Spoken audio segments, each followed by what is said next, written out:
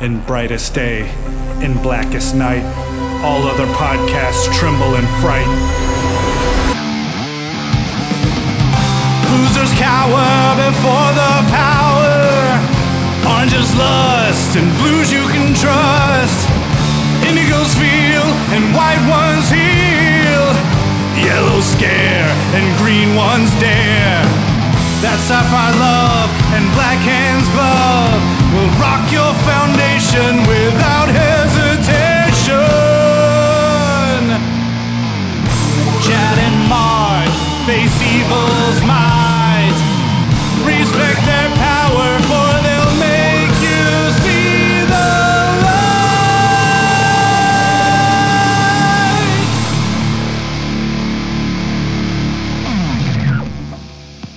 Hi everybody, I'm Chad Bokelman. I'm Mark Marble. And this is the LanternCast. Episode 251. That's right, fresh off the heels of our big final night, episode 250. Spectacular. We are talking about the May books. That's right, the Green Lantern books that came out in the month of May. We are talking the penultimate issue of Edge of Oblivion. That is Green Lantern Corps Edge of Oblivion number 5. The final issue of Venditti's run on Green Lantern. In the new 52, anyway. The new 52 Green Lantern, true. That would be Green Lantern number 52. And the final issue of Cullen Bunn on Sinestro, which is Sinestro number 23. All right, no preamble, guys. We're going to get right into it. First up, we are talking about Edge of Oblivion, number 5. I'm taking this one. Our creative team for this time out, obviously we have Tom Taylor as our writer. Layouts by Scott McDaniel, pencils by Ardian Syaf and Cliff Richards, inks by Jonathan Glapion, Mark Irwin, and Richards.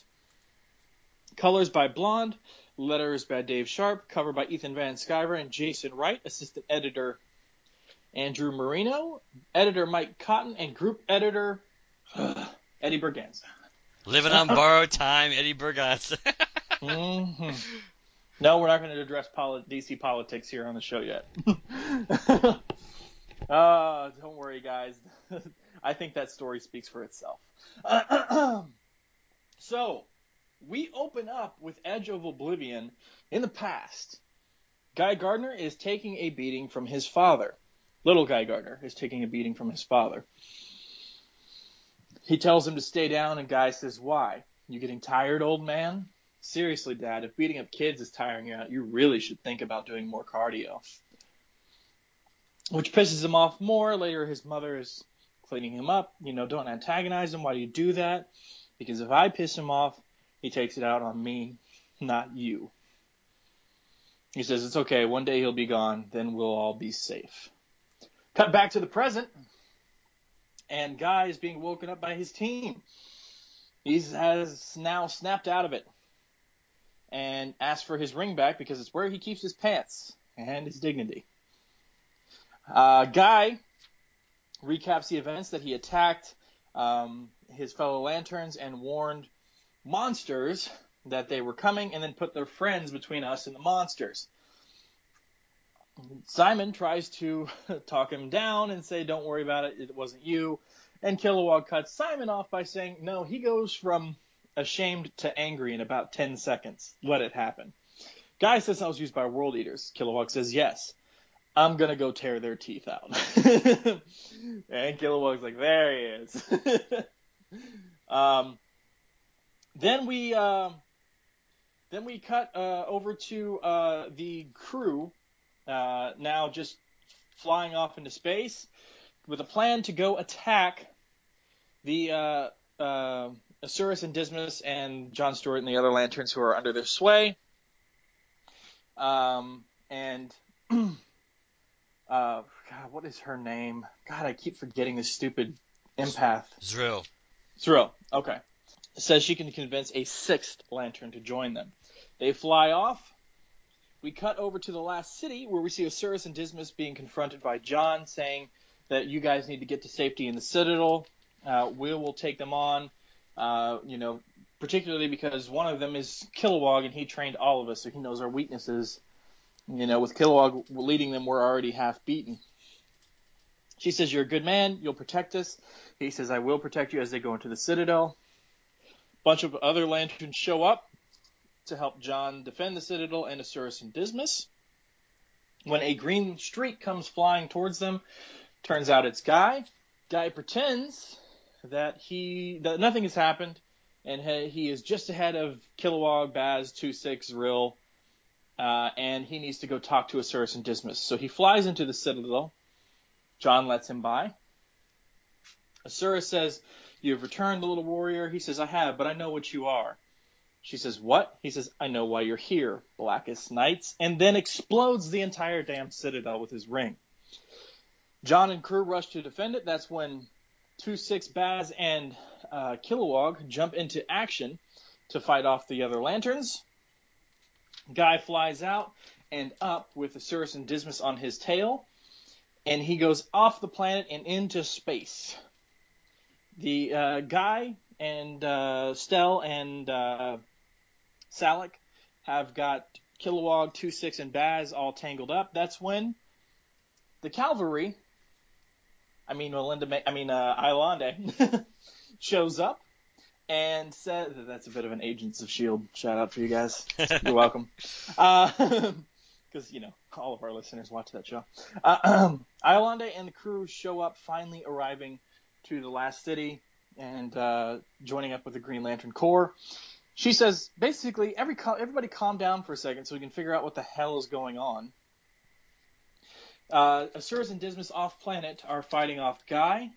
He says, they say, what did you hope to achieve? Do you really think you could hurt us? He says, of course not. I'm just doing what I'm good at. Pissing you off so you'd take it out on me and not notice. What? He says, Zrill. And she communicates me, the ring, I'm here. They're clear of the city. Do we have our 6th Lantern? She says, we have him. Do it. And now Mogo has been freed. And Mogo fires at Asuras and Dismas, knocking their cloaking off right as John Stewart and company come up on Guy and the group. And we see their true forms, the Blackest Night's true forms revealed as gray monster space testicles.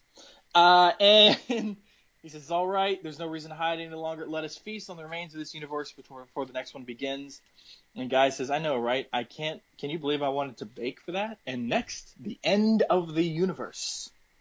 And it can't happen too soon. Space testicles. The bake line was good because, of course, it bookends the line earlier once Guy gets his senses back and he goes, it's like, I really liked him. It's like, I don't really know how to bake, but I would have learned how to bake just for them. and that's what he means at the end when it's like, oh, see, yeah, you see, I would have baked for that. Now, we all know that Mark and I both really like the Sinestro series, and Cullen is writing that. And Cullen, though, was also responsible for the Lost Army thing, which I was critical of mostly for the flashbacks. Cullen, this is how you do a flashback. Ooh, shots fired, but I agree. From the point of view that I agree overall, and I did think of you when I was reading that because I figured you were gonna. That was something we were both gonna comment on. That this was an effective use of a flashback because it was a particular plot point, a particular action that when you see it happening later on, you kind of, even without before a guy tells you why he's doing it, you kind of have an idea why he's doing it. Yeah, it not only ties into his past, it also really clues you in on how deeply he feels about the Corps. I mean, they are his family. Yes. So that's a good characterization beat too. What did you think otherwise? I actually thought it was one of the better issues of the series. I didn't like the alternate artist. What was his name? Oh, hold on. I know it was Artie and Saya. Mitchell. The main art. Who? Mitchell, right? Scott Mitchell? No, Nothing. You're right. Cliff Richards. Cliff Richards and yeah. Artie and Saya for the pencils. I was reading layout. Yeah. Don't like that other guy. I mean, it's clear he didn't do very many pages. but I'm not really a fan of the pages he did. At least maybe let me backtrack that. I'm not really a fan of the pages he did juxtaposed against Artie and Psyop's work. I would agree with that. Yeah. It was. Of course, it's real convenient the other Lanterns are showing up now when they pretty much have to get out of Dodge by the end of next issue. Basically, yes. And here's one thing that it struck me because I think it struck me before, but with Iolande showing up, it struck me more. And to be fair, you have to go back to Lost Army, I think, and look at this too. Has anybody even mentioned like where the hell Sora is?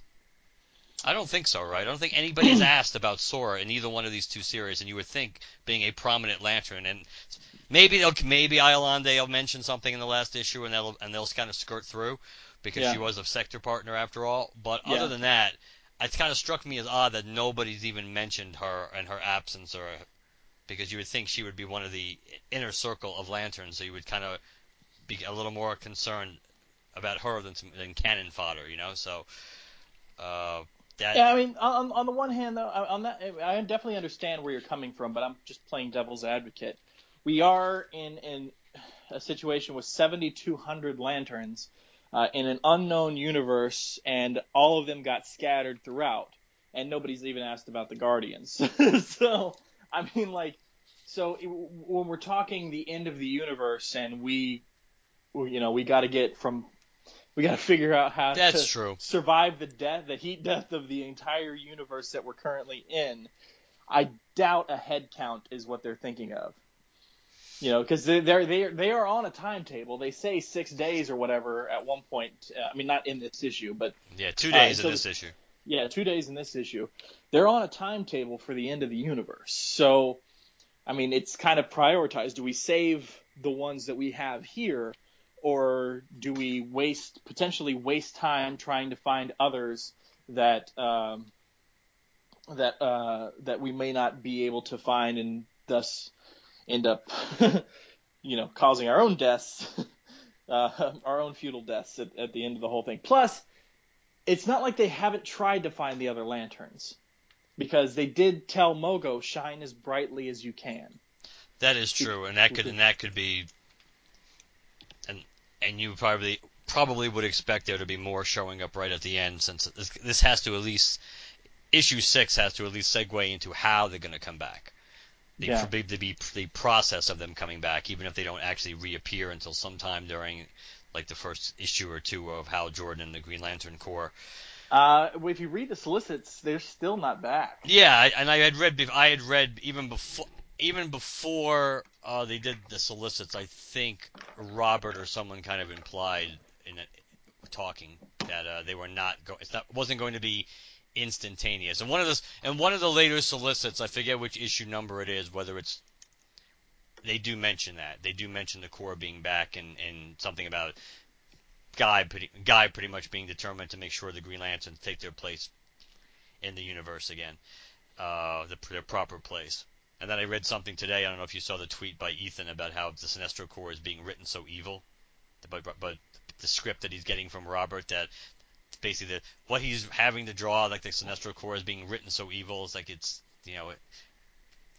which again kind of gives me mixed feelings, because unless this whole thing, obviously Sora would know about it, but unless Sinestro's whole plan was kind of like some kind of Thunderbolt scheme, where they, I don't know, it's kind of like a weird thing to have them, to all this time have them try to rise above that, and then just turn out they're going to be evil again.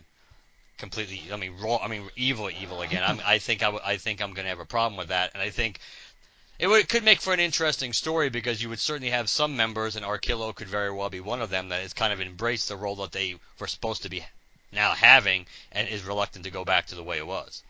But. Well, and again, devil's advocate, maybe I'm just riding the upcoming high of anticipation for things being reset in the universe to something more positive and more fun. But again, playing devil's advocate, maybe the whole stuff with Sinestro being the Sinestro Corps being evil, the way Cullen writes him, we see that Sinestro, when it comes to his own Corps and his people, he's toned down a bit. But that's because he's in his element with his people. When we spend the entirety of the Sinestro title trying to regain, with Sinestro trying to gain control of the universe, which we can say it's only been happening for 23 issues, but the reality of it is, this has been Sinestro's goal basically since he left the Green Lantern Corps. I mean, he has always thought that the way the Guardians did things was wrong and that he could do it better. It's just now that he's actually finally wrested that control from the Green Lantern Corps. And that's purely because they're gone.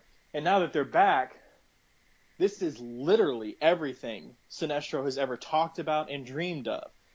I would be, depending on how Venditti plays it, I would be relatively okay with an evil, pissed off Sinestro in his title, given that situation. Does that make sense? It makes sense, and I wouldn't. I mean, don't get me wrong. I would not have a big issue if Sinestro starts, kind of going more evil again. I would have an issue again. Just again going by the quote that Ethan put out there on. It's I think he didn't say Sinestro. He said the Sinestro Corps. So depending on Okay. so I didn't depending see it, so yeah. So depending on who, I'll try to paste it to you when we have it down. Moment that I think that is what concerns me more because of their role in the universe. Sinestro himself, I mean, we know now Sinestro has an agenda that yeah. that everybody else is not, other than Lysa. Nobody else really knows about. So that wouldn't be a surprise. And once you recap 23, we kind of have an idea how that could happen also, and also. Yeah, how he could be unstable. Yeah, and going back into some of the solicits and the artwork we've seen going forward is into the relaunch and rebirth. But it just concerns me a little that that they've done a good job at establishing the Sinestro Corps as a potential force for good. That if they're going to completely piss it away really quickly without a real explanation, and again, maybe it was cryptic, or maybe Ethan's just kind of stirring the pot a little. But if that's really the way it is, I don't know. I don't know how thrilled I would be with that immediately, unless it's we get a real good explanation for it. Yeah. So, but that's just. So, what did you think of the issue? I know. I mean, I say I know. We all know that you aren't really a big fan of this stuff, particularly because it's not tying anything to Lost Army. But what did you think overall? Seems like you're enjoying it a little bit more. I did enjoy this issue. I do think. I think. I think at the end of the day, I think what it's going to be is I think we're going to look back at this and it's going to be a good. It's going to be a good Green Lantern core story, but I don't think it's going to be very memorable. I think it's going to be one of those things where that we're kind of going to forget, that we're kind of going to forget relatively quickly, and I think again we'll talk about this more probably when issue 6 comes out, unless something really surprising happens in issue 6. This is a series that seemingly was set up, and it's not Taylor's fault at all. This is DC's fault. That this was a series that was almost destined to fail because they did not sync it at all with the 6 issues that came before it. Yeah. And I don't see how at any level, no matter how effective a story it is, and can begin in a complete story through issues 1 through 6, I don't see how it can be a success when you don't even touch on any of the elements of Lost Army. And there were a lot of interesting elements on Lost Army that were introduced. Yeah. And picked up on. I mean, it's not like Cullen created all these things. They were existing characters or ideas that we've seen before. The Lightsmiths of Relic's universe, but the idea of the being able to how the power pyramids were able to change color depending on basically what color was near it, how it was able to transmute and change, and how the lanterns all were changing colors at the end. I mean, there were a lot of and of course, what was Krona's role? Why was he there? What did he do? How much role did he have in making Relic the asshole he became, and things like that? Was it really the lanterns yanking Relic's leg pulling his arm on this, or was it more because of the way Krona kind of like dumped all that information on him and kind of twisted it, that made Relic have a special special little hatred more for lanterns than he had before. So I just think it was destined to fail on that level. So we'll have to see. But it got better. This was an enjoyable issue. I still don't list. This was kind of back to being a partial guy-centric issue. Certainly better than the issue before it. I still think they've kind of steered away from it as we're getting to the end and making it's become less guy-centric as when it started. And I don't know. I think Guy's been good in this series, and I think they should have stayed with Guy as the absolute focal point. So we'll see. But I do like it better than, and I think we'll get a satisfying ending, which of course we didn't really get to Lost Army, which of course was not. Once again, that was DC's fault. When you pull the rug out from somebody, and say, "Hey, guess you got to wrap it up in issue 6," probably when they told them like around issue 4, probably at the latest. That's kind of a problem. So, yeah. All right. Anything else about this issue? No, I think we're good. All right. On to the final issue of Green Lantern from the New 52. And this should be relatively short and sweet. Well. Okay, it'll be short. You're right. You were correct. You got me on that one. I'm being a little optimistic, though the cover with Hal with the gauntlet on it was pretty sweet. Yeah, that is that. Yeah, I'll concede that. That is really good art, because of course that's not the Billy Tan work. Which of course, yes, Billy Tan returns for the final issue, unfortunately. Even though I will give him. And the variant cover is great too. Yeah, but again, it's pretty much like, I hate to say it, but to me, it's more or less knocking off somebody else's cover, which was a good cover to start with. So that's probably why it works. Yeah. But giving Billy Tan his due, that there are some pages in here that Hal looks a little better than some of his previous issues. It's all relative, of course, but all right. So issue 52 of Green Lantern, or Agents of Grey, is the story title. Robert Venditti, the author. Billy Tan returns as the penciler. Mark Irwin and Livesay are the inkers. Alex Sinclair remains the colorist. Sharp, again, Dave remains the letterer. Howard Porter and Hi-Fi did the main cover, which is the one I was talking about. Billy Tan and Sinclair did the variant cover, which is basically just a kind of a redoing of the original cover for Green Lantern 1, which had Sinestro as a Green Lantern on the cover, except the variant, and now is Sinestro as Sinestro Corps. Sinestro again. Assistant editor Andrew Marino, and Eddie Berganza remains the group editor. So we pick up where we left off last issue when the Gray Agents showed up. They had arrived on Darlene, and they had captured pretty much Trapper and Virgo, trying to find Hal Jordan. Hal Jordan did show up to rescue them at the end. And that's where we pick up. Hal Jordan pretty much, he goes, "Hey, I'm Hal Jordan. I'm pretty much, who the hell are you?"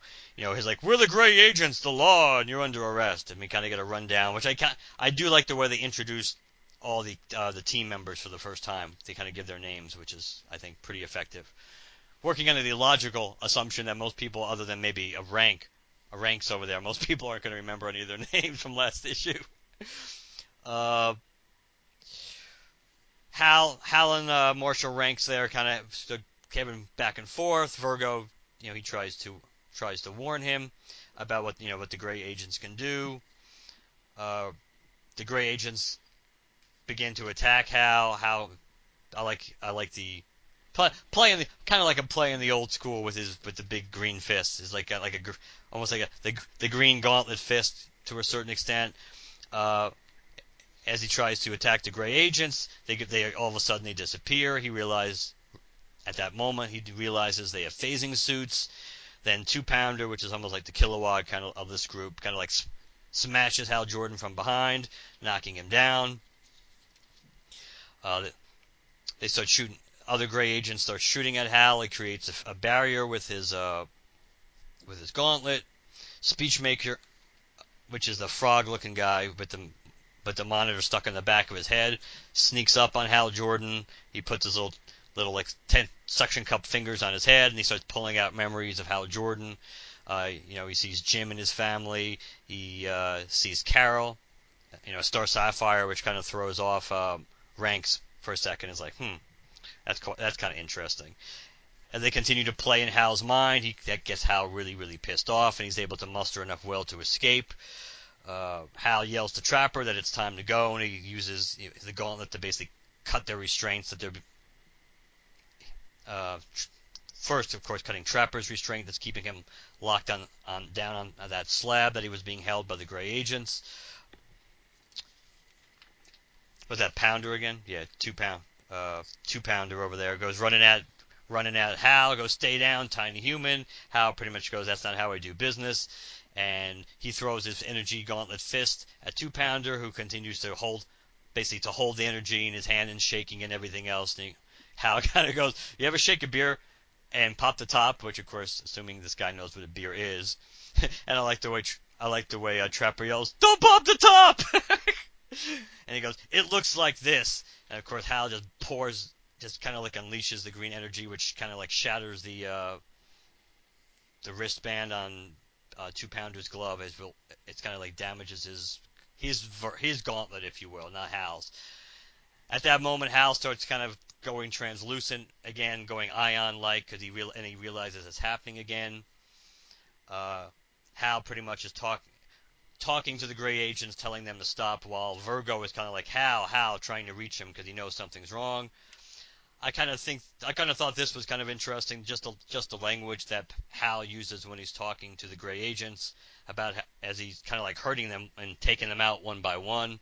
He's like, I don't want to do this. You're making me do this. So to me, that was a very Parallax-like thing to say, because certainly Hal has said that as Parallax before when he was fighting friends, though, about like, I don't want to do this. Why are you making me do this?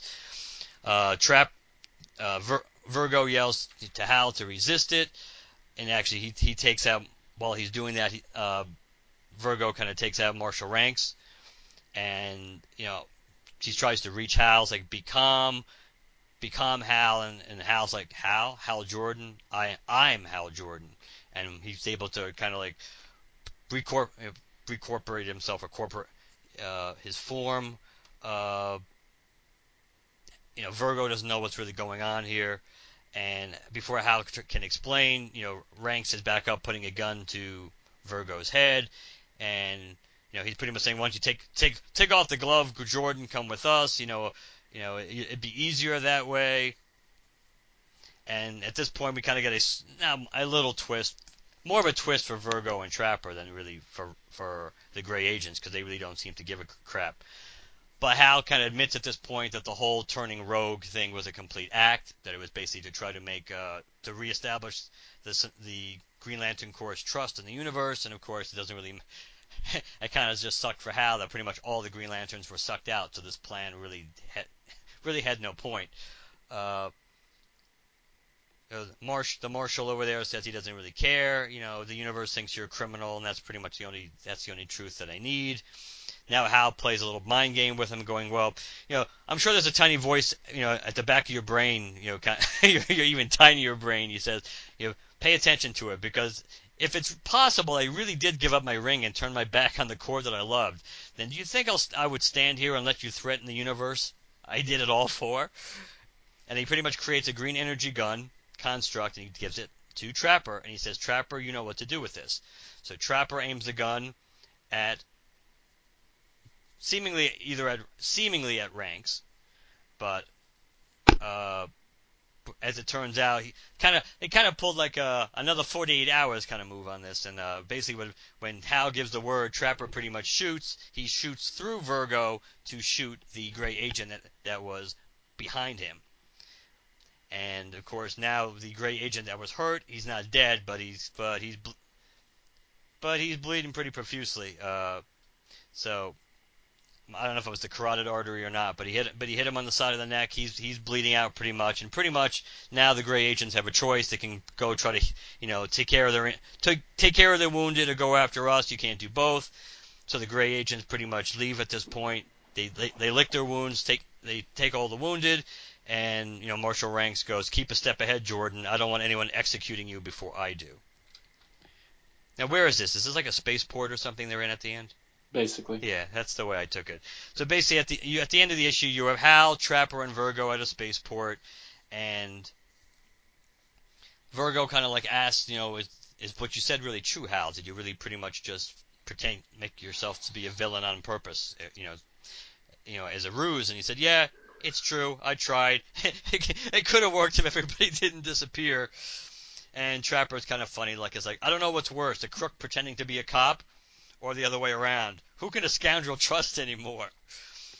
Hal pretty much tells both Virgo and Trapper to go their separate ways after he takes off the little, the bomb gauntlet that was attached to Trapper's wrist. He goes, Virgo's trying to appeal to him, like, why, Hal? We're friends. And Trapper's like, "We?" It's like, "I know, Virgo, we are, and that's why we have to separate, because everybody who's going to be looking for me is going to come after you guys, so it's much better off that you pretty much, go your separate ways. What I'm going to do is, I'm pretty much, he's going to basically, Hal's going to go try to seek help to try to figure out what he's becoming, and if he can't, but, pretty much he's just going to, he'll just take, he'll pretty much just deal with whatever going to come, Hal's going to deal with it. And he goes, "I have a new mission now. Let's see where it takes me." And he becomes, again, transparent, translucent, Ion-like again. And Hal Jordan, the Green Lantern Corps, Rebirth, #1. Next. And there you go. Well, as long as we never see Trapper, Virgo, or Darlene ever again, and the gauntlet goes away. Well, I think it's safe to say the gauntlet is going to go away, and probably going to go away pretty quickly, though. That probably again is going to factor into how he kind of becomes the one-man Green Lantern Corps.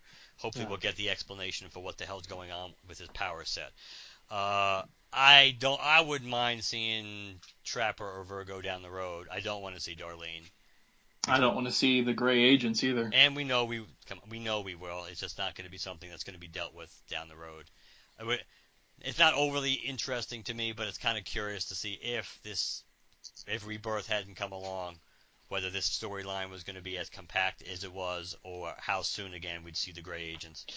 You know, in like war movies or whatever, when some lovable idiot screws up and somebody else dies trying to protect him or some other crap, and towards the end of the movie you still like that character, but he's got a lot of guilt on his conscience, and the person or individuals who saved him look at him and say something to the effect of like, "Earn this."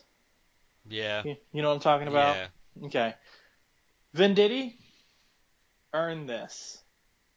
Because let's be honest, guys. Like we've talked about the sales of Green Lantern. Oh, speaking of, and not to interrupt you much, but Green Lantern I think the Green Lantern was down. The last issue, I don't think it was this issue because the sales haven't come out yet. But the last issue was down to 57. Yeah. So Green Lantern sales have been dropping. It's not really getting that much critical attention. I mean, other than us, really, just people who review this stuff on the regular. Yeah, you've got a few articles about Hal becoming, Parallax being back in the title and stuff like that, but there was nothing ever really done with that. I find it really hard to believe that those issues would grab anybody and make them go, "Oh yeah, I'm going to keep reading this after this storyline's done." So, which I feel like we've been like harsh on Venditti. Not that he doesn't deserve it, but maybe we sound harsher than we intend to be. I don't know, but maybe just me personally. I don't know. Regardless, I think I would take the heat for that lately more than you would over the last 4 months. True. Well, here's the deal. Jeff Johns is coming in to fix your shit, and I mean everybody's shit. The entire DC universe. Now, the title that Jeff Johns is co-writing is not the Hal Jordan and the Green Lantern Corps. He's co-writing the Sam Humphries Green Lanterns one-shot. Yep. So, that's one thing. But at the same time, by sort of fixing the universe and Rebirth, which, we'll talk about at some point, by fixing the universe, Jeff Johns is putting things back in a certain way for every character. So now you have, we've been saying, this is it. Venditti will now have the reins. And by having the Green Lantern's title focus on Cruz and Baz on Earth /2814, and Hal and the Green Lantern Corps being all of the other space stuff, and the two books being relatively separated, Venditti has essentially carte blanche to do whatever he wants in his title. After this reset that Jeff Johns himself has helped do. When Venditti was announced when it was announced that he was staying on the title, none of us were really that happy about it. I mean, it's not like we were pissed, but we were surprised. Yes, exactly. So him being given the keys to the castle, the full reign of this title that he's being put on, him being allowed to stay on the title despite the sales and blah blah blah blah blah, him having the backing supposedly of Ethan Van Sciver himself. It doesn't seem like Ethan is. Maybe Ethan is just, starstruck by the idea of being back on a Lantern title and just happy to be doing it and doesn't really care about the quality of the story, which I find doubtful because of how much he loves it. But all of this, it sounds really harsh to say you don't deserve it, but at the same time, I also want to say, earn this. If you're going to have your universe, your character, your world reset slightly to something more meaningful, like a DC universe that people care about instead of all the crap that happened post-Flashpoint and maybe a little before Flashpoint. Let's be honest, guys. Flashpoint and the New 52 didn't ruin the DC universe. It just made it slightly worse than it already was. It was going downhill before then. But now that we're supposedly back, you gotta give me something. Like you can't be ending a storyline like this and me going, well, I only really care about where Hal's going. I don't care about Virgo. I don't care about Trapper. I don't care about the villains that you've been building up for the past 15 issues in the background and how that has finally come to a head.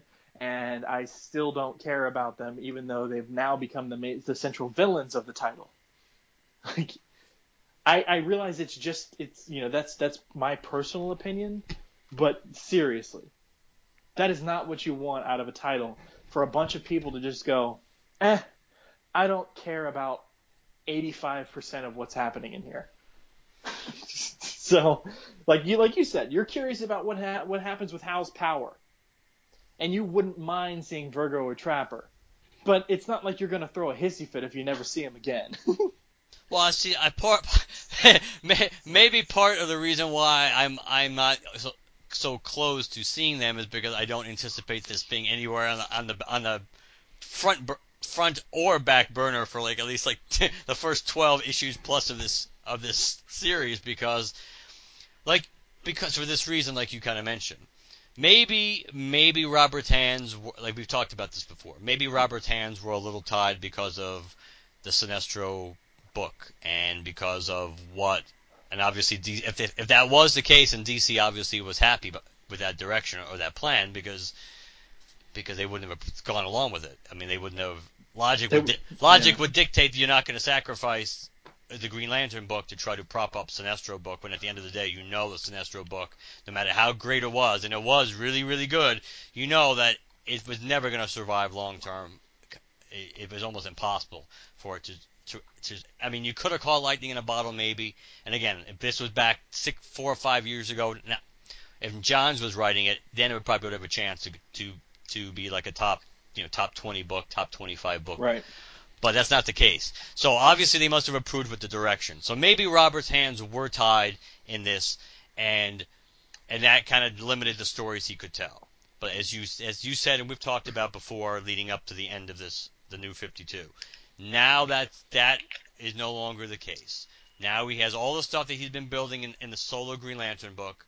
He's going to have the Green Lantern Corps back to play with, and not going to have to worry about them being split up like in basically one one one big 12 issue miniseries that doesn't really blend in, that doesn't really mesh. At the end of the day, and you don't have to worry about kind of like splitting the duties with Van Jensen, and because that's his main book. You have the core, you have Hal Jordan, and you also have the benefit of everything Cullen has built in the Sinestro. You have all these things, to to to deal with and to build on. You have all these different elements to use. So Yeah, the chessboard is set. yes, so you have to make good use of these pieces, and we're gonna know relatively soon. I think I would be stunned if the book isn't really, if we don't think the book is really really good, like in the first like 2 to 3 months, which is it will be 6 issues, Mm-hmm. then I don't have a whole lot of faith that it's going to get better.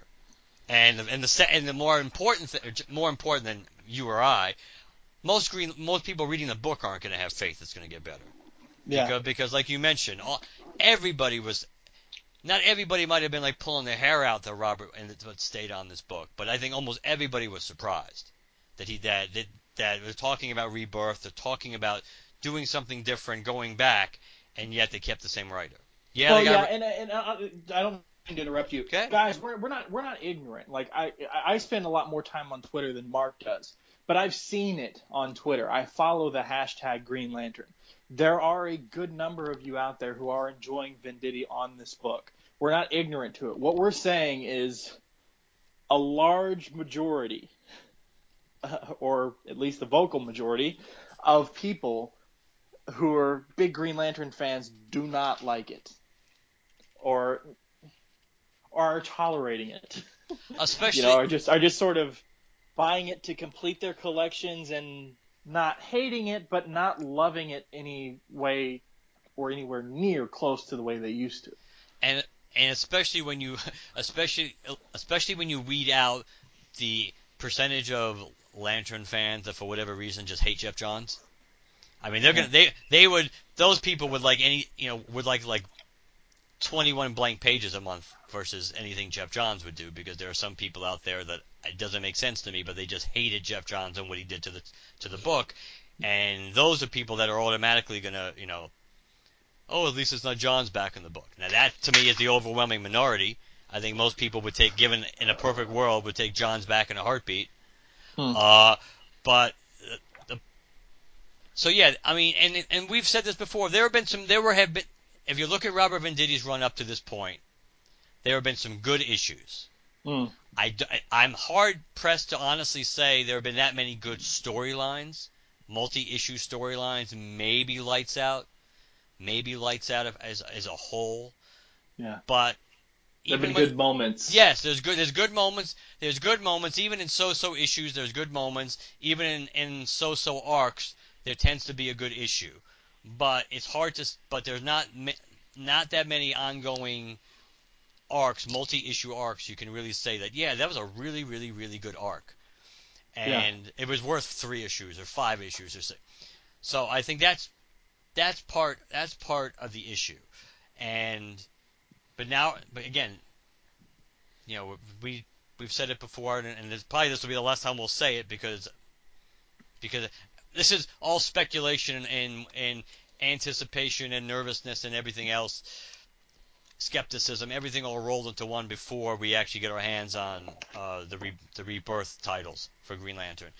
But it's just you look at it, and it's just you just you just are worried. You haven't seen enough to make you feel 100% confident where it's going.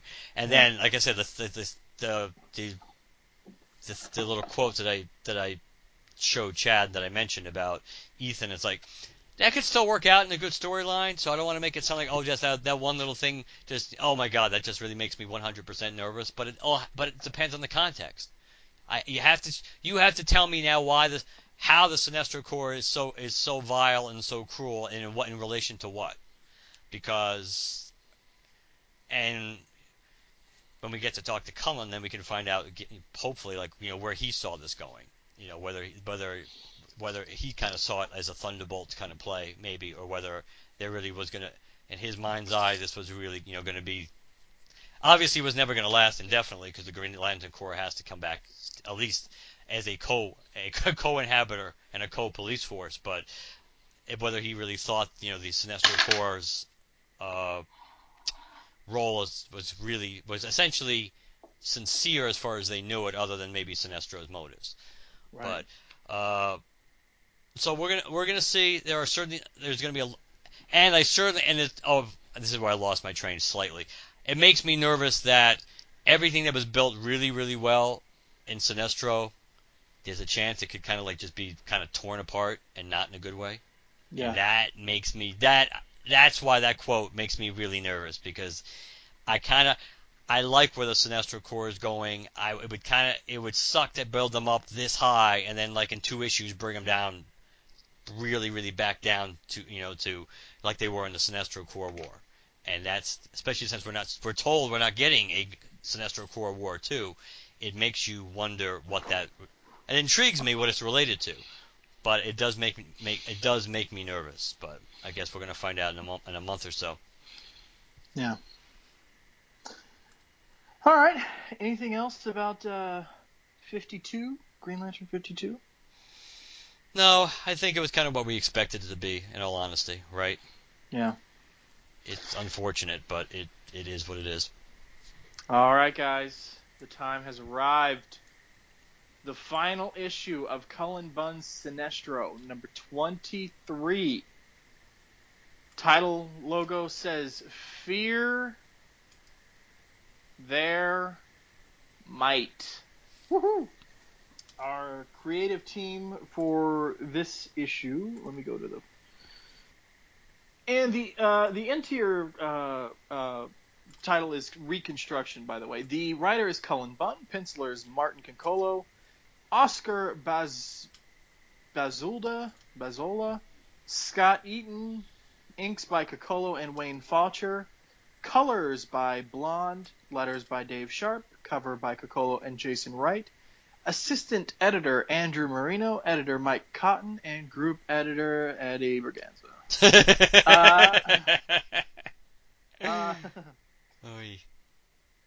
Okay, so we open up with a big storm happening on New Corrigar. Some of Sinestro and Lysa are being protected on their little hill overlooking them from the storm as they watch down on the Corrigarians scurrying for cover, while Sora is in one of the tents with the leader of the New Corrigarians, who I just always forget her name anyways. I thought they mentioned her name in here. Maybe it's not on this page, but yeah, we always tend to forget her name. Don't worry about it for now. Yeah, Sora's talking about how she should be out there, having, and she should have had the lanterns raise shields around the encampment, and blah blah blah. I shouldn't be basically here in this tent. She says, you got to stop second guessing yourself. You got to trust yourself. You also trust the Corrigarians will learn to fend for themselves, even if you are not here to protect them. And she says, I have no intention of leaving these people, of leaving you, and yet you know that. And the leader says, and then yet you know that one day you must. You lead the greatest police force in the universe. Like it or not, New Corrigar is only a small portion of your domain. Your attention will undoubtedly be drawn elsewhere. You cannot watch over all of space.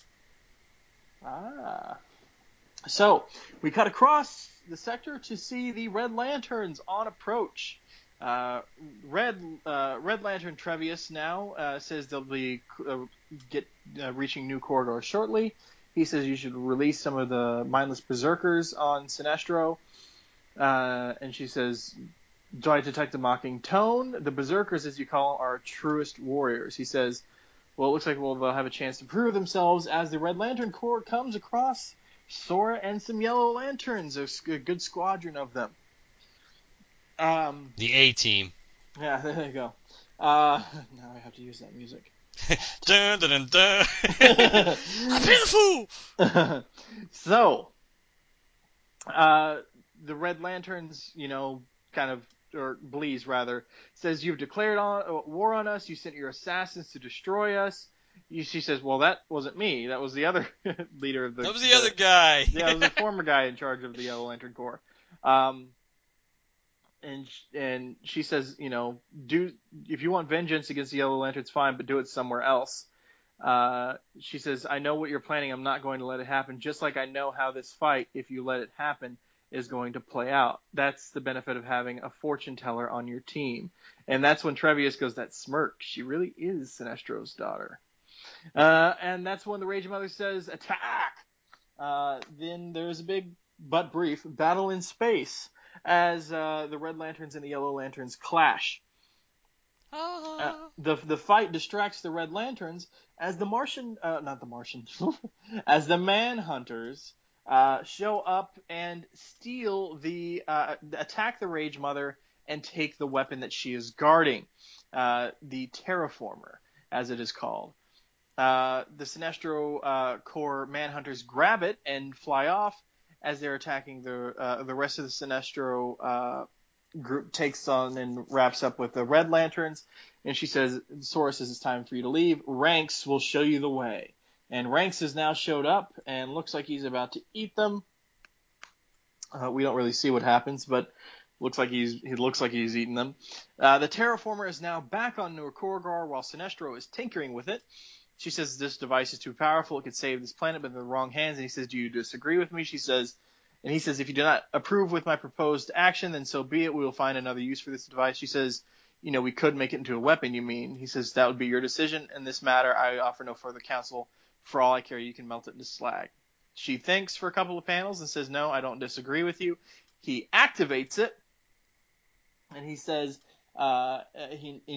Sora commands the Sinestro Corps to protect the new Corridorians and put them on maximum sustainable shielding and brace themselves. And Sinestro says he'll also need to be protected as the weapon / terraformer does its work.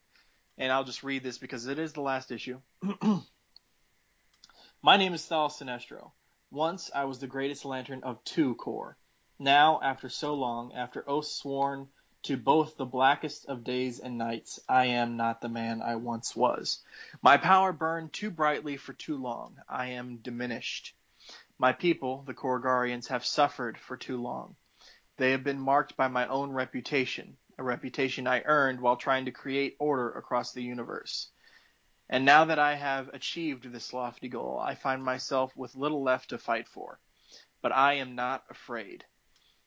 I have done the impossible and saved my people from their inexorable destruction. Before my faith even inevitably breaks. Sinestro still has lessons to teach." And the Terraformer all this time has been sweeping across the planet doing terraforming. Doing the Lord's work. That's right. Everything becomes lush and green, almost like Odom, actually, now that I think about it. Save it. Maybe let's say Walker borrow it on the weekend. Which is ironic because there is a lot of blue as all this is happening. And purple too, actually, or indigo. Yeah. So a little of the fruits are purplish. Sora lowers her shield from around Sinestro, and he says, "I wondered for a moment if you would let me burn during the terraform." She says, "I consider it, but I worried that somehow that ego of yours would have fused with the new essence of the planet, and we'd have some sort of Sinestro world on our hands." And he said, "That would be impressive." She says, "I guess, though, I couldn't let you die, even though you kind of deserve it. You haven't made up for all the terrible acts you've committed, but just look at what you've accomplished here." He says, "What we accomplished. We didn't have to rush into the terraforming, though," she says. "We could have taken our time, excavated the Korgarians to ranks while we conducted the operation. That would have been less risky." He says, "Yes, but these people, they needed to be here to see firsthand what we have done for them." And then she says, "There he is, that plotting, conniving trickster. There's my dad." Aww. Sinestro at night is sitting in the grass while Lysa stands behind him. She says, "Everything I've seen, all you've done, has been leading to this." He says, "And even after what we did today, has the vision changed?" And she says, "It has not." He says, "Well then, let's get on with it. Keep an eye on the future. I'll attend to what lies below." And as he descends, we see yellow light, and it says, deep within the heart of New Korrigar, Parallax slumbers.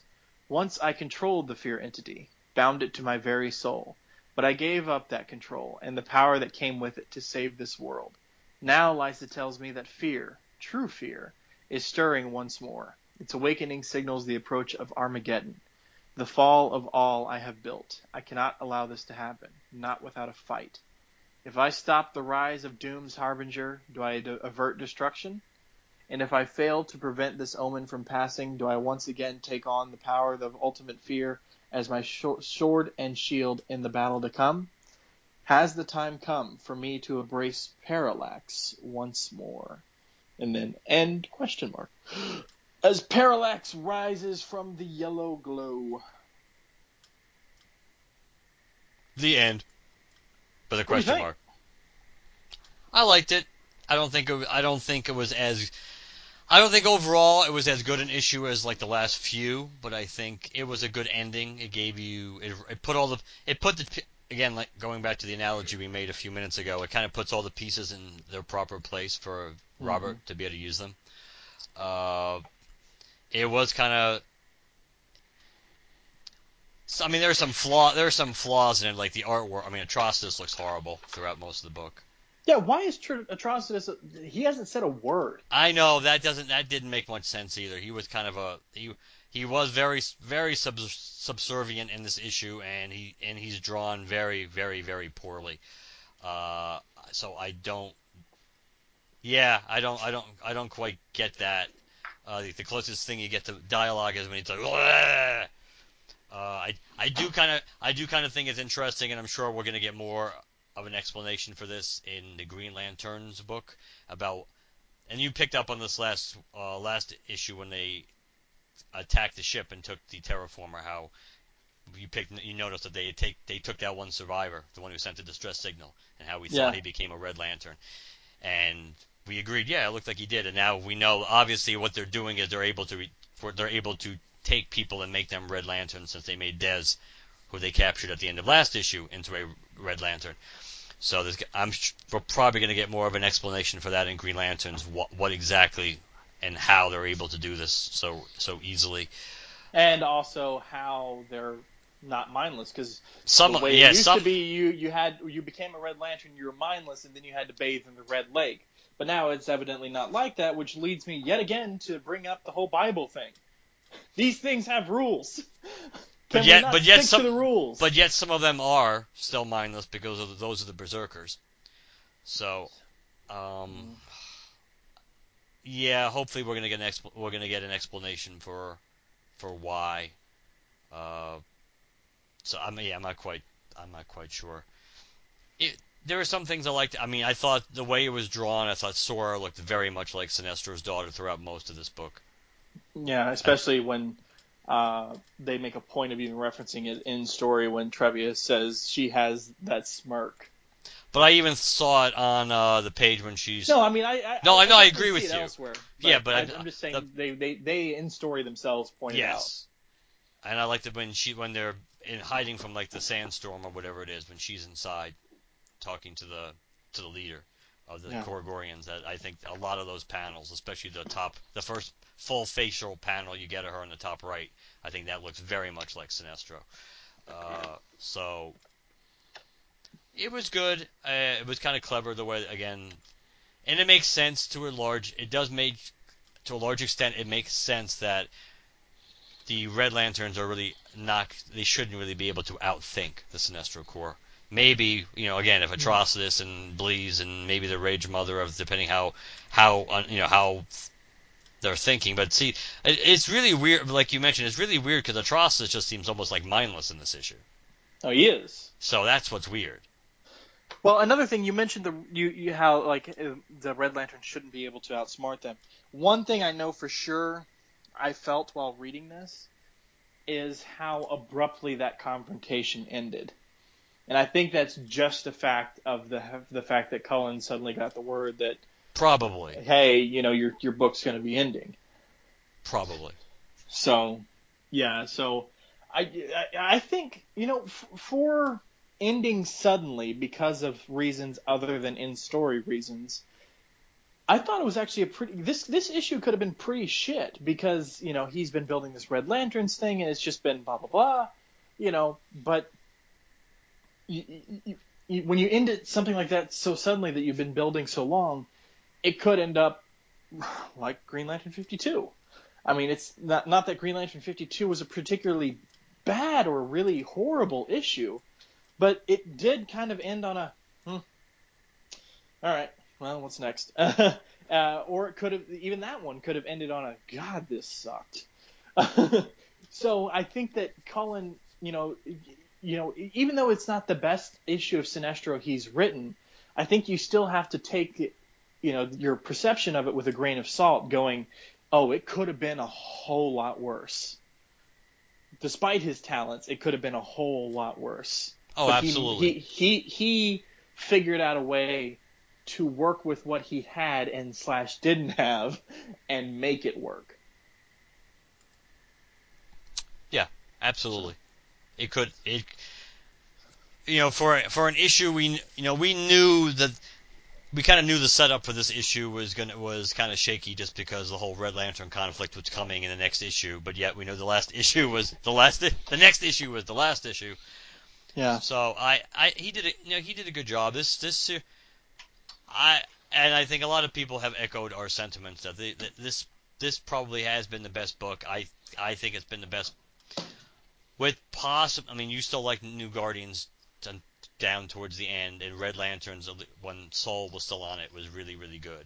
Mm. But I would say Soul's Red Lanterns run, while I praise it, it wasn't without its faults. no, So, no, I but know it was heads and tails better than Milligan. it was, and in month in and month out, it was really really good. It was always in the Yeah. top half of the books. Right. Uh, but I think if you look overall at the whole time frame that the Sinestro book existed, for all those 23 issues, and I don't think that many people would disagree that this has been the most consistent book, and this has been the best book overall during those basically Right. 2 years. So, I and didn't. it's I going to be didn't. I, missed, and yeah. it's absolutely going to be missed. Yeah. The times during, especially Godhead, did not enjoy the book. I mean, and it wasn't necessarily because of what was happening in the story. It was just if you were to take Sinestro 1 through 23 by themselves and read them at a clip, it's a great story. But the problem is, I mean, and obviously this isn't Cullen's fault, but Godhead really breaks it up. Like there's no like explanation page. There's like it just completely changes location and what the hell's going on in the story midway through it, and you're just like, wait, what? And then you're right back on track. Now, obviously, that's the way crossovers work, and especially in big events, that's just how it happens. But at the same time, like, I just really feel like the Sinestro issues of the crossover, while probably the better issues of the crossover, made them the weaker issues of Sinestro. No, I can understand. It's been a while since I thought about Godhead, really. But yeah, and as we've talked to, and I think we mentioned before, the reality is Godhead was a much better story than I ever imagined it was going to be, but it still was a month too long. Yeah. Especially when it would have been different if it had been paced differently. If they had decided to have maybe the entire first month's worth of issues, including the one shot or whatever, be the Gathering of the Rings, then maybe you could get away with 3 months worth of stories. The fact that they pretty much got all the rings almost right off the bat, that kind of Right. made an extra month. They only needed 2 months. You just needed a month to try to deal with them and stop them after they got. So it was still good. There were some good moments in it, but it was too long. Right. It was too long.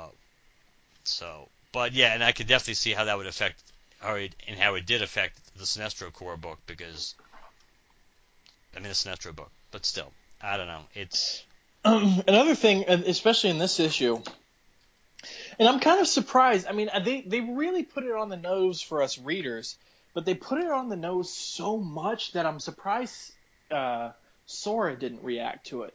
When she's talking to the leader and she's talking to I'm always going to be here to protect them, and I should have protected them more, and all of this. That's very, very why Sinestro was kicked out of the Green Lantern Corps in the first place.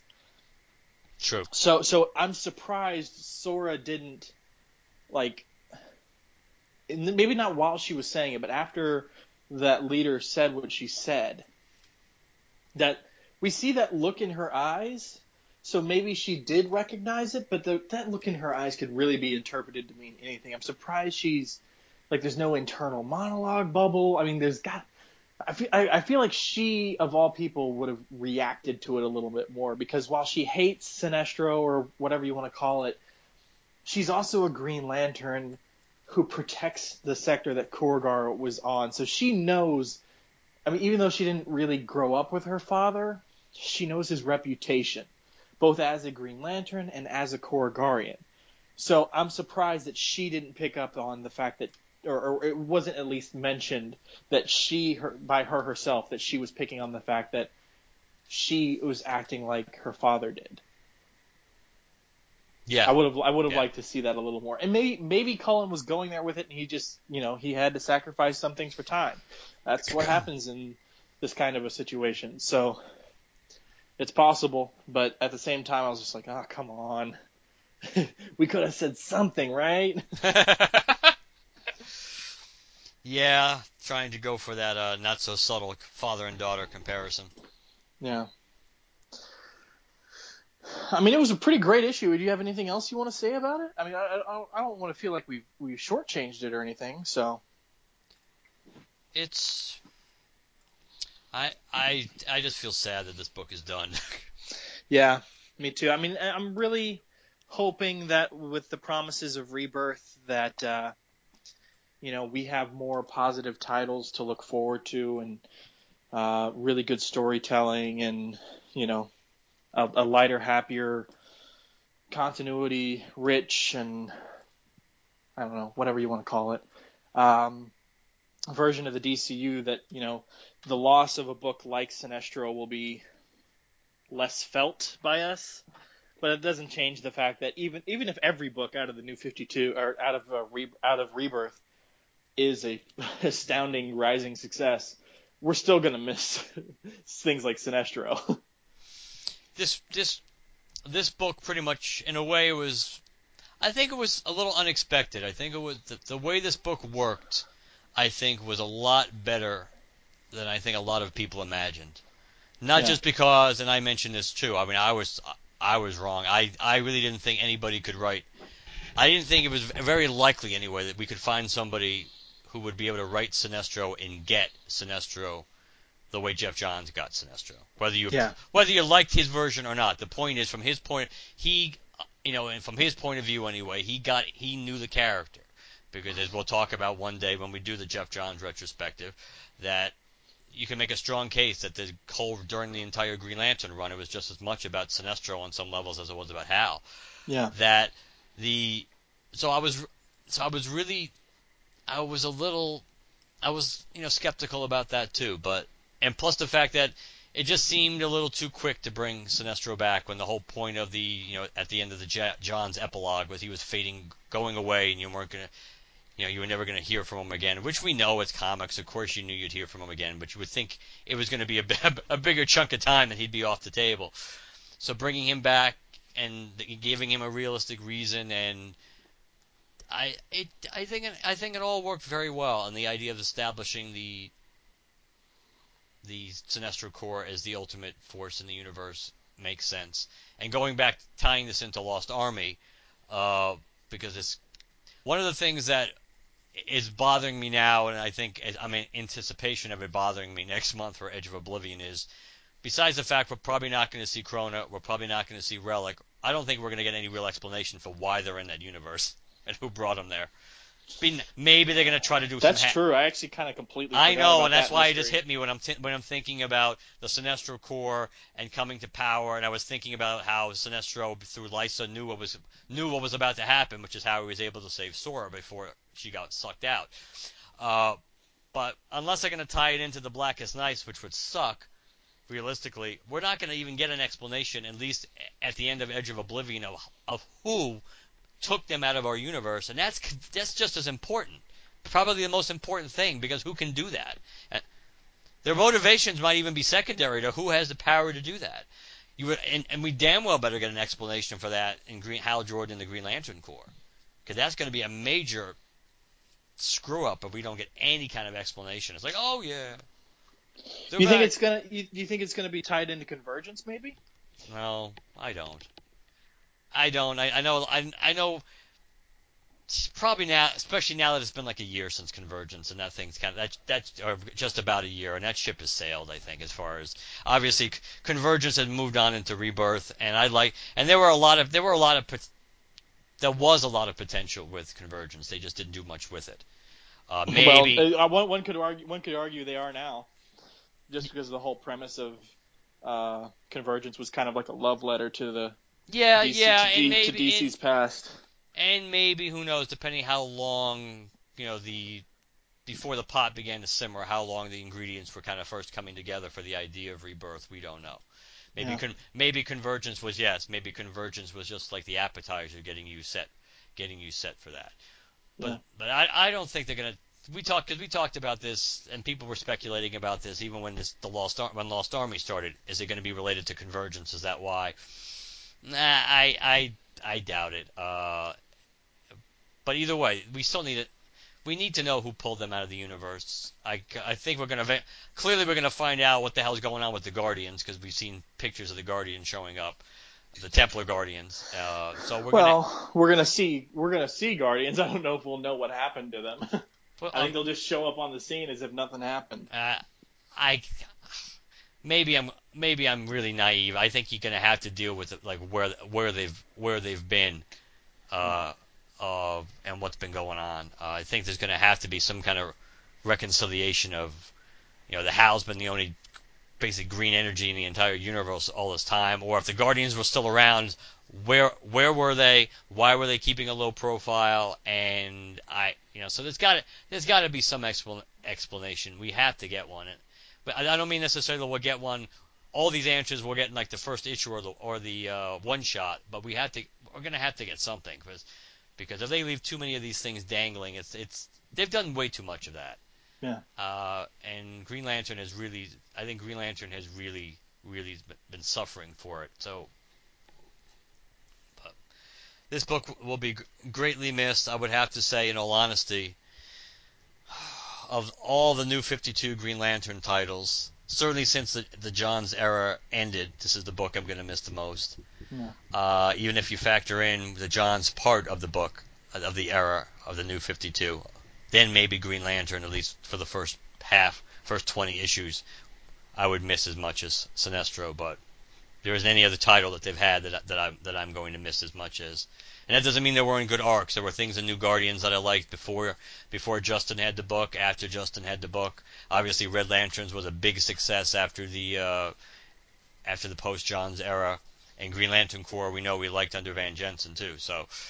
They all had their moments, and they all had good runs. So, but Sinestro, to me, maybe because it was the hardest sell of all. It seemed, maybe, from the original concept. All right, guys. Green Lantern has now ended. The New 52 era is over. Okay, so Venditti has been on the title since 21 through now 52. He will obviously be continuing into Rebirth. However, we know how these things work. Volumes are defined by large numbers, numberings, and relaunches and stuff like that. So, with Green Lantern ending at 52, right before Rebirth, and Sinestro ending at 23, these are volumes of books now that we can talk about. So, give us your thoughts. Shoot us in an email, a voicemail. We'll obviously later on in the show give you that information, but for those right now, 708-LANTERN, LanternCast@gmail.com. This is an era of Green Lantern now. So, now that it's officially had a start with 21 for Venditti on Green Lantern, and its end with 52 for Green Lantern, as well as the entirety of the Sinestro run for Cullen Bunn, we can talk about these things as chunks, as looking back on them. So if you have thoughts, not just on the closing issues of these runs of Green Lantern related titles, please send us in your thoughts. We would love to hear from you guys about it.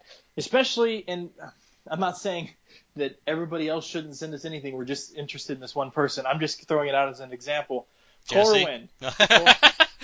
Corwin. When you get to this episode, you slow mother effer. When you get to this episode, send us your thoughts, man. I don't care if you send us a 5-page document. Let us know what you thought of Sinestro as a whole. What you thought of the last few issues. I don't care, man. I want to hear from you. You're like the biggest Sinestro advocate we know. So let's do it, man. Send us in some content. We want to hear from you. And that goes double for everybody else, too.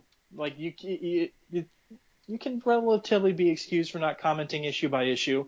But now you've got an era to comment on that is just wrapped up. So send us that information. What you thought about it. And people, you've been slacking off on voicemails and emails, so let's snap to it here, shall we, people? A little sense of urgency. As you heard on episode 250, so we gave you like weeks of a head start to comment on one of the big moments in Green Lantern history, and we got like 2 or 3 emails. And they came in early. Yeah, come on, guys. Let us know what you think. All right, so we are going to take a quick break, and when we come back, we'll be closing out and got a couple of kind of house cleaning things to talk about real quick. So we'll see you on the other side.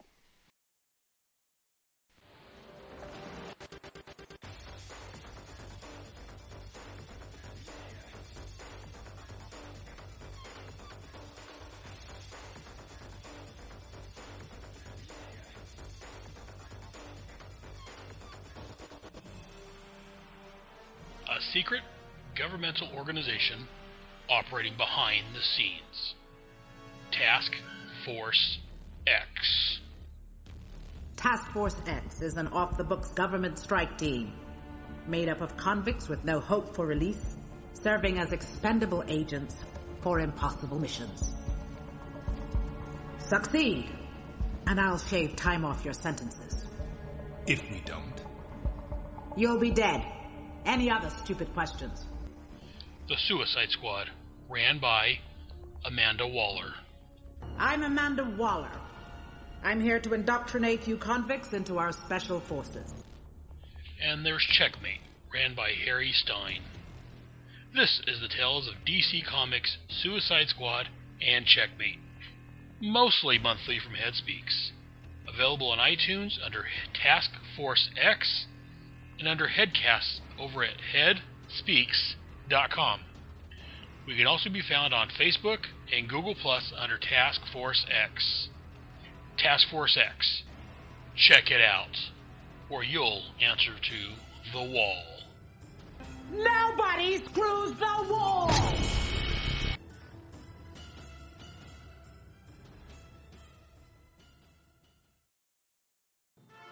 I am vengeance. I am the night. I am Batman! You need to take the trash out. Hey, I'm trying to make a trailer for a podcast. Oh, you mean Supermates, the husband and wife geek cast? Why, yes, that is what I mean. The show where you and I discuss all things geeky. Comics, TV, movies, books, you name it.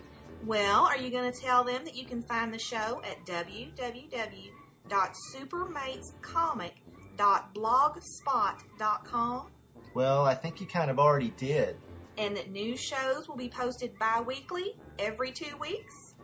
I was, but you just kind of did that too. Well, see, now you can go take out the trash. Great. So join us, Cindy And Chris. Franklin, for the Supermates, the husband and wife geekcast at supermatescomic.blogspot.com. All right, guys, we're back from break. Mark, man, it's yours. What are we talking about? Well, the first thing we're going to talk about, actually the first thing, which is not what I was about to say, but it would be the most logical thing to do chronologically since it refers to a previous episode that we did. Not 250, but the one before that, Civil War.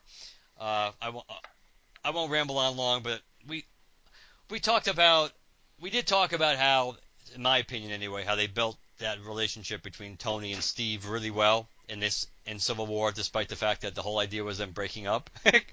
But they kind of did a good job at showing how they're friends and how they know each other. And I used the one example of like Tony telling Spider-Man like go for his legs and based on analyzing Steve's fighting style.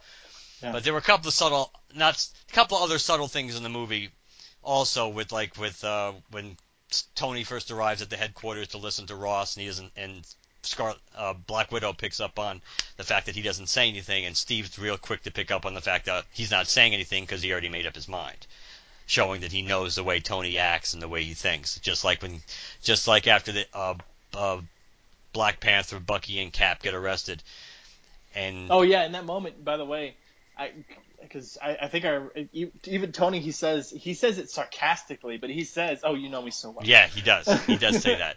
But when Steve gets arrested and Tony's trying to talk him into signing the Accords one last time, and when Cap goes about, if I see something where I feel I need to get involved, I can't walk away, even though I sometimes I wish I could. And then Steve just looks at Tony, and Tony goes, "No, you don't." And then Cap waits for a second and goes, "You're right, I don't," because Tony knows who Steve is, and Steve knows who Steve is. So I thought those are interesting little things, but the one point. Those are just add-ons. But the one point we didn't discuss, which really hit me when I watched it, like the day after we recorded that episode, was, and depending on one's point of view, it's either ironic, it's either hypocritical, or it just shows growth in Tony. Maybe it's a combination thereof. But the whole point of how when the Avengers first form, it's Tony who doesn't really seem to care about them. It's Tony who doesn't really want to. He doesn't. Being a team player really isn't important to Tony. But at the end of the day, we find out, and Steve refers to it at the end of the movie, but we've seen evidence of it, and that kind of was throughout the movie, and it kind of makes the ending sad. You feel kind of sad for Tony. That Steve kind of acknowledges at the end that the Avengers might be more his family than even mine, your family more than mine, and Steve makes it clear that he's also able to go, basically, if he needs to go on his own to do what he thinks is right, he's okay with that. But what you find out by the end of the movie is that Tony actually needs the Avengers a lot more than Steve does. Yeah. That's pretty much all the family Tony has at this point. You can add in the breakup with Pepper, making that even more important since in a way the Avengers helped lead to him breaking up, with Pepper seemingly. Yeah. So I thought that point was interesting. That so when Tony's yelling at Steve like on the airfield like one last time, like we have to, we don't stop, we have to stop this now. I'm doing everything I can to try to prevent the Avengers from like being split apart. And one of the reasons why he's so vehement about that is because it becomes crystal clear by the end of the movie that the Avengers mean much more to Tony, that he needs them much more than Cap, which makes it sadder at the end and kind of makes it a self-fulfilling prophecy once again, that in his effort to keep the Avengers together, he basically broke them up. So That's true. Now, to your point about the beginning of the Avengers, I don't know. I mean, he wasn't really interested or whatever, but he kind of was, because it's Iron Man 2, I think. Okay, well, no, the end credits for Incredible Hulk. He talks to Ross. Thunderbolt. Yeah. He's about getting a team together. Then in Iron Man 2, he says something to the effect of, "I thought I wasn't, a part of your little thing at your boys club or whatever," or something like that. Especially at the end of it, he's talking about it, and then just being a consultant at that point. Yeah, and he seems. I don't know. Because it's kind of hard to tell if he's sarcastic just because that's who Tony is, or he's butthurt, It's both. or he's curious. Like he's just because he's got a natural curiosity for stuff. I think it's the first two. I think it's him being sarcastic because he's always sarcastic, and yes, I think he's more interested. Maybe it's all three then. Because he keeps bringing it up. Yeah, I think he's definitely unhappy. I think even though he won't admit it, that he assumed he was going to be in on this, and now he's being excluded from it, and the fact that he was being excluded might make it more important and make it more interesting to him. So I think it may be a little bit of all three. But even in the first Avengers movie, he's the one who really doesn't, because he's not used to working as a team. He's also not used to the idea of losing a soldier, as Steve points out to him after Coulson dies. That Steve is the more natural-born leader. Steve is much better working as a team, working in a team as a leader to begin with. Or even if he wasn't the leader, Steve would still be better as working as a team. But Steve doesn't need to work as a team. Steve is, in a way, Steve seems more comfortable deep down, again, psychoanalyzing them. Steve is a lot more comfortable in his own skin than Tony is. Tony has a lot more issues. So I think it's just ironic that at the end of Civil War it becomes clear that, and Steve is kind of doing it in a subtle level when he's writing that letter saying, the Avengers are probably even more your family than mine. Again, I think it's showing that he knows Tony, and he knows why Tony was fighting so hard, and trying to do what he thought was right to keep the Avengers together. But I think he understood Tony.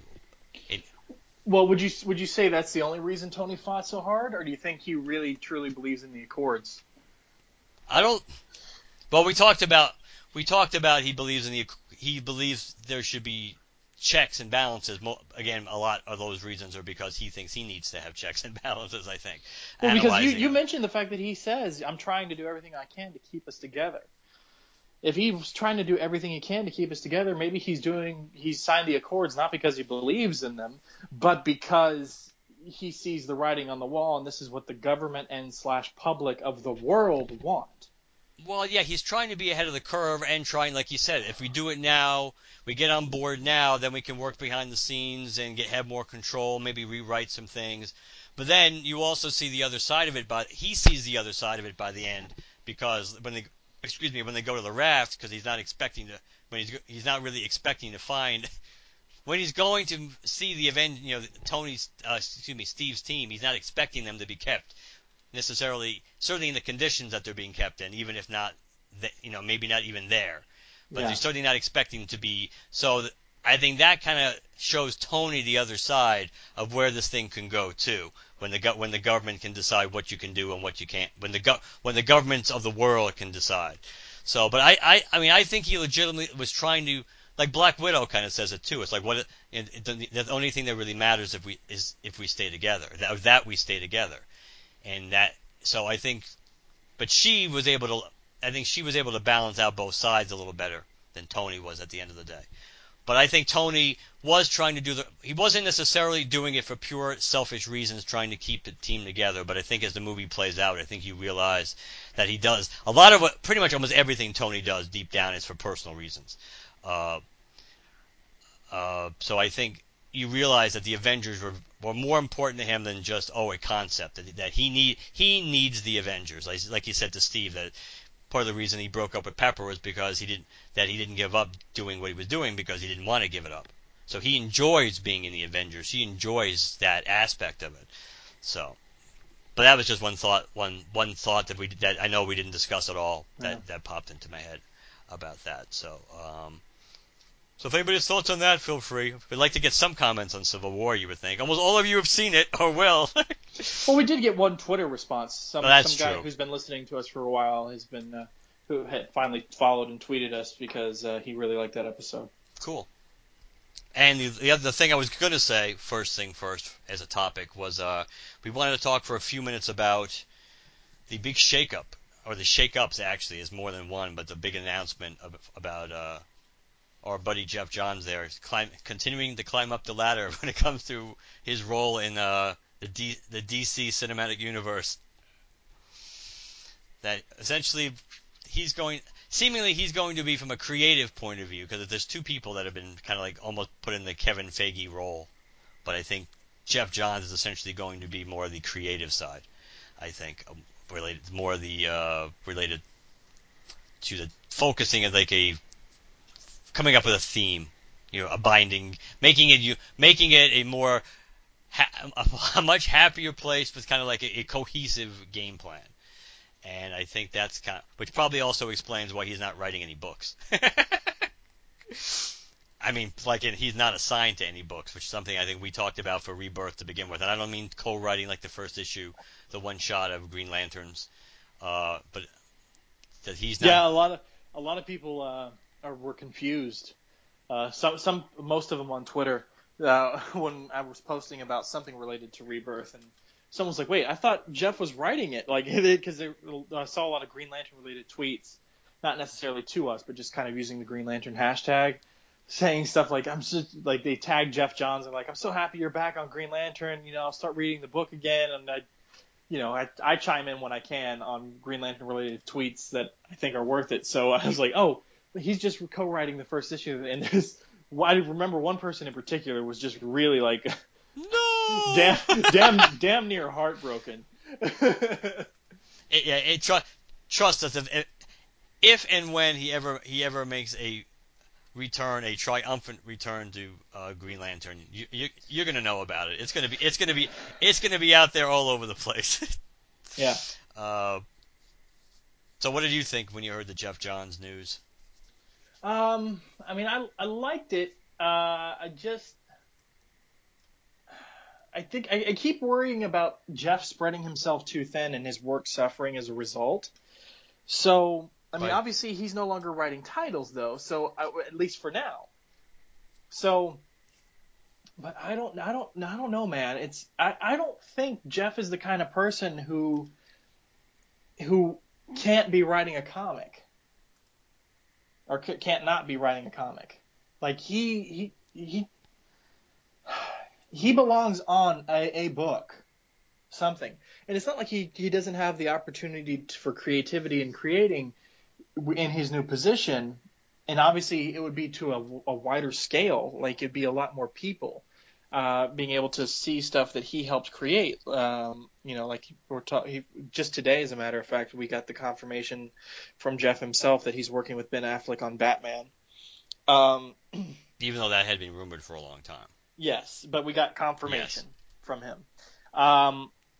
So I mean, I don't know. It'd be weird. It's weird not to see him on a title. I think he may not be on one right now, but I think it's coming. He will be on a title. I'm thinking. I mean, I said it before when we were talking Rebirth with Dan and Jim.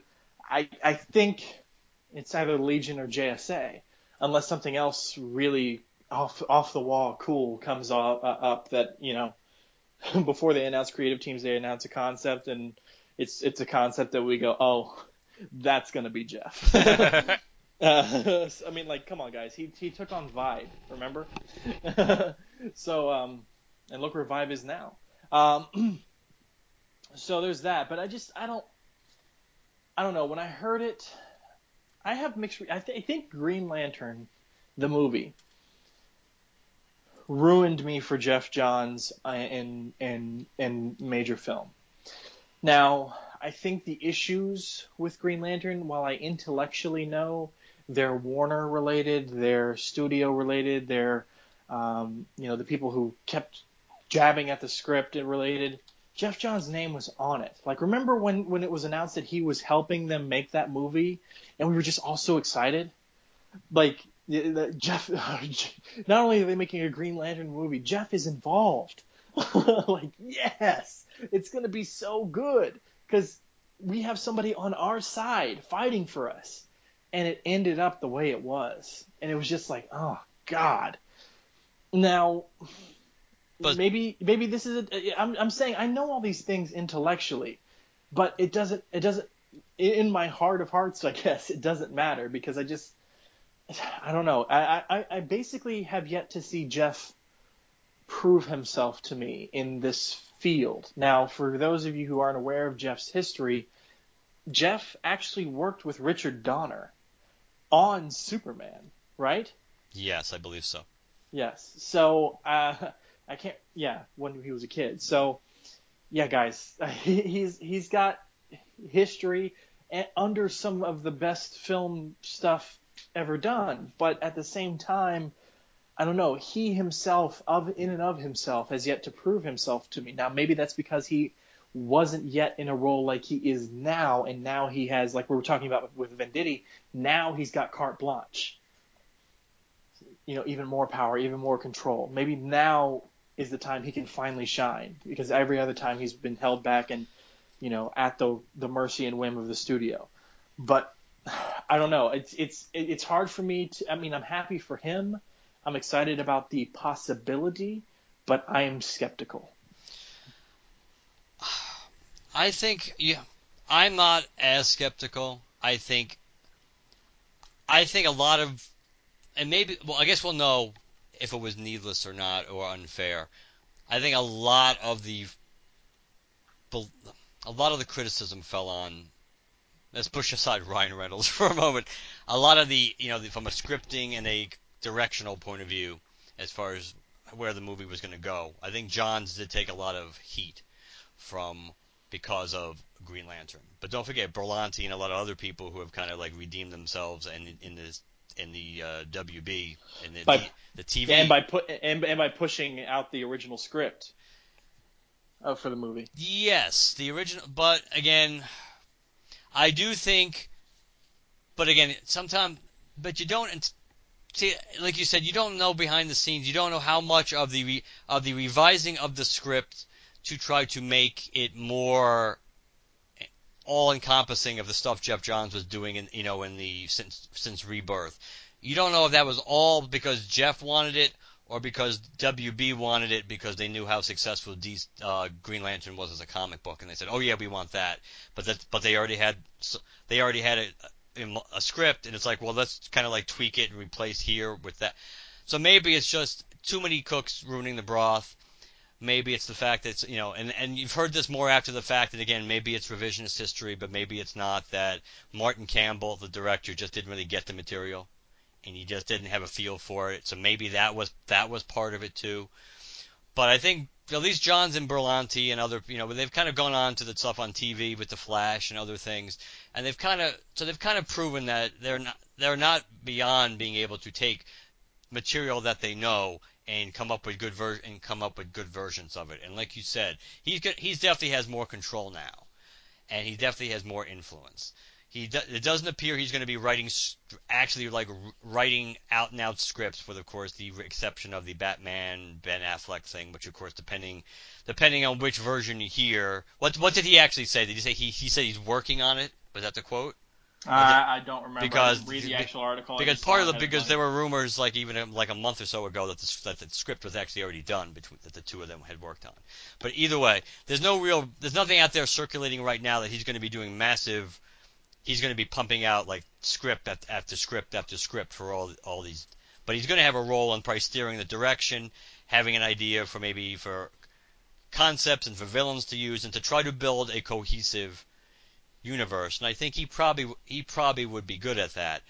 I think what's also crystal clear with this, for the people that kept trying to spin things left and right, that clearly this is all maybe there was a chance some of this was going to happen behind the scenes regardless. Maybe it's not all 100% out of the blue because of Batman versus Superman, but so much has been going on in their cinematic universe after BVS came out, that the critical and the fan reaction to BVS has absolutely shaken WB, and they want to change direction.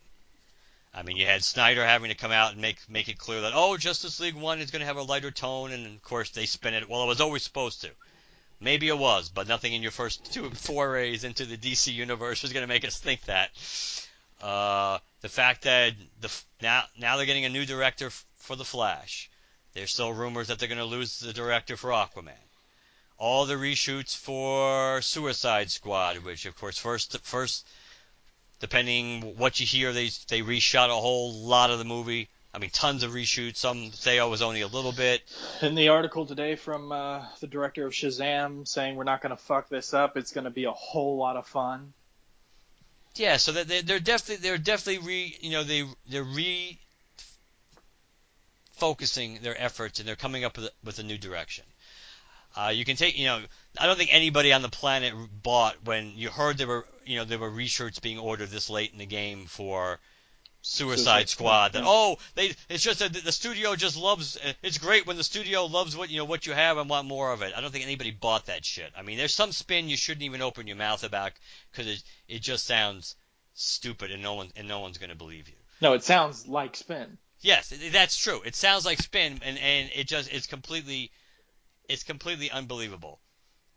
it's like, and again, this isn't being partisan, this is being objective. It's like when Hillary comes out and says, "Oh, I'm not under investigation by the FBI."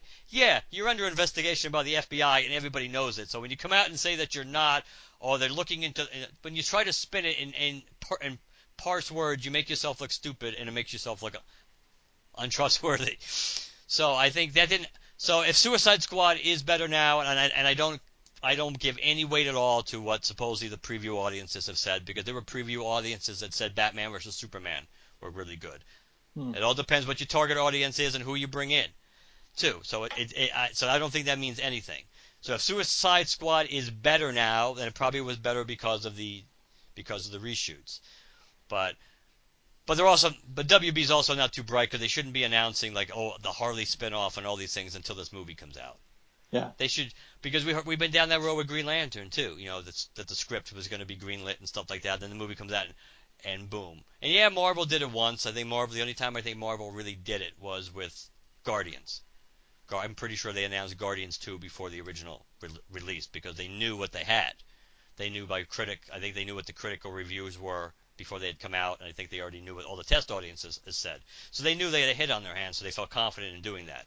But again, it's Marvel, and not to shoot on, to take a dump on DC, but Marvel's got a track record where, if everything indicates this movie's going to be a hit, and all your other movies have been a hit, then that gives you reason to move forward and plan a sequel.